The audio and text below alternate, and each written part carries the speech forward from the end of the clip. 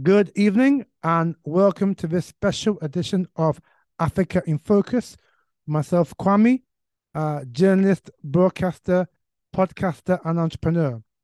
And in this week's edition of Africa in Focus, Not My King,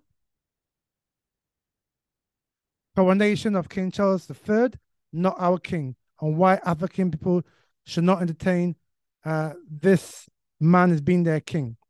All right, so before we get into today's podcast, just to make you aware that this podcast is being sponsored by Grow for Me Ghana. Grow for Me Ghana is a fantastic initiative that seeks to help Ghanaian farmers with their produce and make Ghana food secure. So if you want to sponsor a farmer, and help Ghana become more food secure, then please go on the link, which I'll leave at the footnote of the show, and you can be a sponsor of a Ghanaian farmer on Grow for Me Ghana. Also, if you like the podcast, please share it with your friends, your family, social media networks. Don't forget to subscribe on all these podcast platforms. You can also follow me on Spotify. Spotify is by far where we got the most subscribers from. And so you can follow me on Spotify, meaning that if you follow me, that means you get notification every time I upload a podcast on Africa Ghana in Focus. All right. So just look for Africa Ghana in Focus on the Spotify podcast and click on follow me. And ensuring that you can get notification of every time I upload a podcast. All right. And at the moment, we've got 200 and I believe it's 60 odd followers on Spotify. Let's try to make it 300 by the end of May. So the target was by the end of April. Unfortunately, we didn't reach the target. So let's try to get 300 followers by the end of May. All right. So, like I said, tell your friends, family, what have you. All right. So let's get into today's podcast, looking at the coronation of King Charles III and why, for us as African people, he is not our king. All right. So, in Britain today, King Charles III was crowned as the new monarch of England and also of the Commonwealth nations. And this is a remnant of or before I get into the remnant, by the way how, Britain, particularly the British media, has propagated this coronation to the world, it seems like everyone in Britain is in support of the monarchy, and you saw all the staged waving of the Union Jack and people on the Mall and near Buckingham Palace, cheering and waving as if, everyone in Britain, was a royalist. But the reality is that, there are many people in Britain who are not royalist. Look, even Scotland, whereby they want their independence from the UK, because Scotland, as a country, does not feel that it wants to be part of the UK. It feels that it'd be better off as an independent country. You look at Northern Ireland, the Irish Republic is claiming Northern Ireland because Northern Ireland, before British colonial rule in Ireland, Northern Ireland was a part of the Irish Republic. Yeah. And nature will take its turn. And one day there'll be United Ireland and Northern Ireland will no longer be part of Britain. Okay. So even within the islands of this country, the UK, there are many people who are not royalist. And we also saw, as a result of that, many protests in London by mainly white people, Caucasian people, who are saying that not my king in not my name. Yeah, because they are anti the monarchy and anti the royal family because of this family's history, particularly with colonialism and as far as African people are concerned, enslavement of African people, which I will come on to later in this podcast. All right. So, like I said, a few hours ago, King Charles was crowned king. And like I said, it's king of the Circle Commonwealth, which is a remnant of the enslavement of African people, where Britain played a pivotal role in the enslavement of African people. And again, I'll leave some links where you can do your own research to look at how Britain became the prime European country that benefited from the enslavement of African people, particularly African men, women, and children. Yeah, between 1555 and 1839, when the enslavement of African people was finally abolished from the British Empire, as it was known then, colonies. And so the Commonwealth of Nations, of which there are about 50 or 60, but directly there are 15, well, there were 15 until Barbados decided to become a republic. Now there are 14 countries, of which King Charles is the head of state. And they include countries like Jamaica, St. Kitts, Montserrat, Australia, New Zealand, and Canada, amongst others. And so he is now king and has taken his mother's place. His mother was Queen Elizabeth II, who died September last year, and has now inherited that vast wealth of over £1 billion sterling, which are the proceeds or the afterlay of the intergeneral wealth that was gotten by the royal family as a result of the enslavement of African people.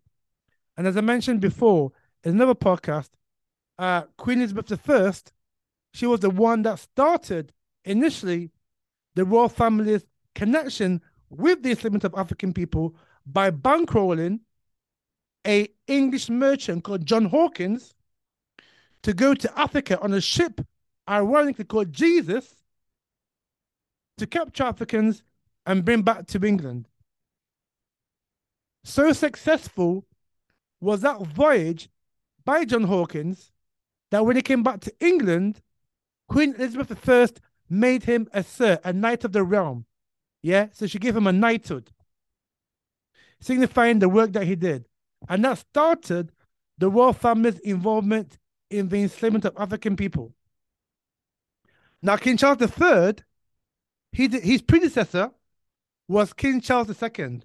And King Charles II, was instrumental in the formation of the company that later became known as the Royal Africa Company. And that had a monopoly on the buying, selling, and trafficking of African people during the enslavement of African people. Yeah. So again, if you don't believe me, I'll leave the links that prove that the royal family made their money from enslaving African people. And you can use my links to do your own research as well. Yeah. So given this backdrop into the history of the royal family and also King Charles III and his ancestor, King Charles II, and his ancestor, Queen Elizabeth II and Queen Elizabeth I, why should we as African people have this person as our king? Yeah. This is why I say, not in my name. You are not my king. I do not regard you as my king. As African people, we have our own kings and queens that date back even before ancient Egypt. Yes, and for you fake Egyptians out there, right, who criticize Netflix for Cleopatra being played by a black woman, Cleopatra was mixed race. She wasn't Arab, and she definitely wasn't white. And that Cleopatra that was that has been put in the Netflix documentary was actually the last Cleopatra who governed Egypt in 30 BC. So that's 30 years before Christ was born. But in actual fact, there were 9 Cleopatras, yeah? All of whom were black like the Ace of Spades, or had variations of black like the Ace of Spades. And this one, who married Julius Caesar and Mark Antony was tossing over her, she was mixed heritage, mixed race. So she was not Arab and she was not, European. So why you fake Egyptians are, trying to pour your anti-African scourge over her is quite frankly ridiculous.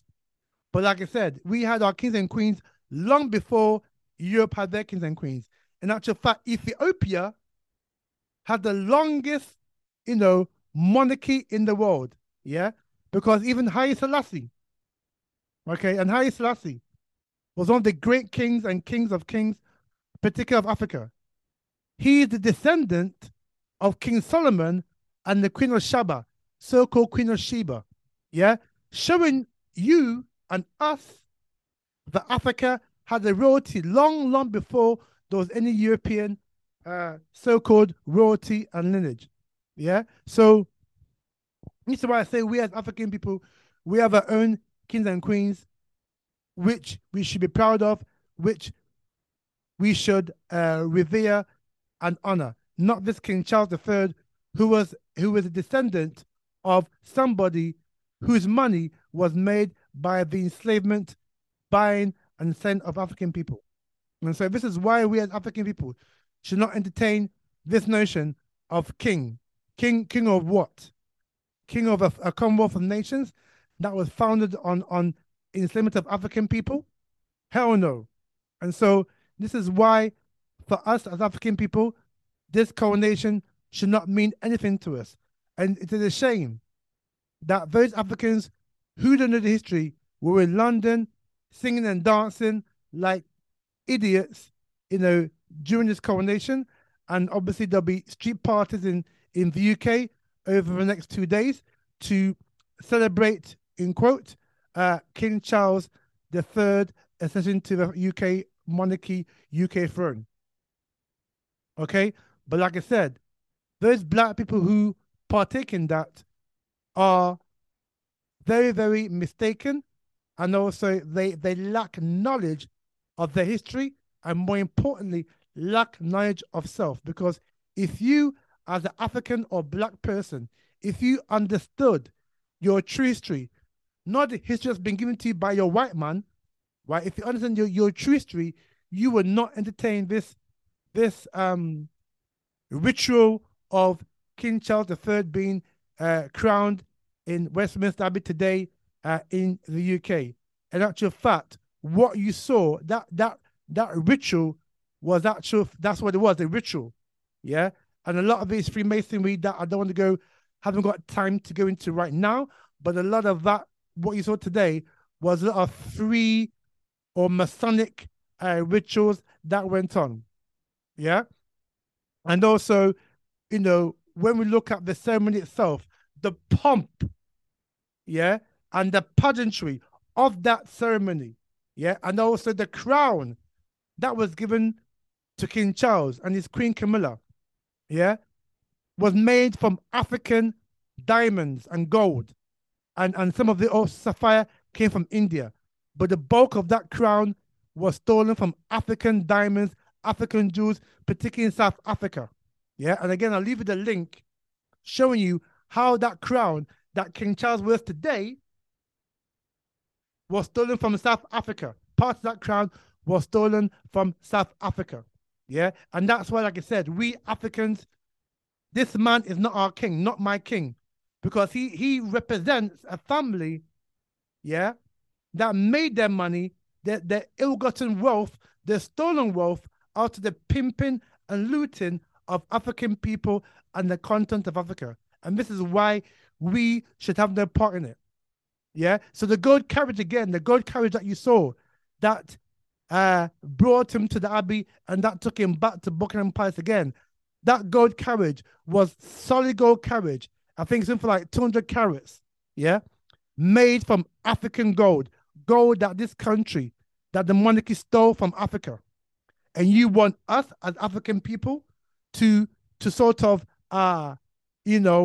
agree with this sham, this coronation, and this king in our name?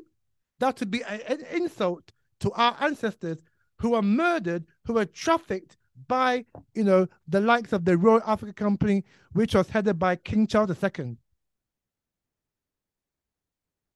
And again, I'll leave the link of the Royal Africa Company to show you how deeply involved that they were in the enslavement of African people, for you to do your home research. Okay? So, like I said, the pomp and ceremony and the pageantry that you saw at this, coronation ritual, again, was predicated on African wealth, stolen, looted African wealth. Yeah. So this is even more so why this is not in my name. He is not my king. As African person, he is not my king. As African people, he is not your king. And for me, his ascension to the throne is going to symbolize the downfall of the Commonwealth. Because, but like we mentioned already, Barbados has already left the Commonwealth. Jamaica, which was once the jewel in the crown of the British Empire, Jamaica now has called a referendum that's going to be held later this year or next year. Yeah, to vote on whether to leave the Commonwealth and be republic or to stay in the Commonwealth of Nations. And we all saw last year when Prince William, and his wife, who are now the Prince and Princess of Wales, when they went to Jamaica last year on a supposed visit, okay, during Queen Elizabeth II's 70th reign of the monarch, we saw the reaction in Jamaica and other parts of the Caribbean, where parts of the royal family went to, where they show their disregard, or they showed their disdain for the royal family. And so Jamaica, for me, is going to lead the way when now this referendum, and many Jamaicans will vote to leave the Commonwealth and be republic. That will signal for me the death knell of this so-called Commonwealth nations or states that we have today, of which King Charles now III is head of state of 14 of these countries, right? Because when Jamaica goes, a lot of the other countries will see the example that Jamaica has set, and they will also think of having their own referendums as to whether or not to be part of the Commonwealth or to go it alone and be a republic. And so for me, like I said, in closing, no African person in their right mind should entertain the idea that this King Charles is your king. No, not my king. Even his own family is anti-black. Look how they treated. Look how they treated Meghan Markle.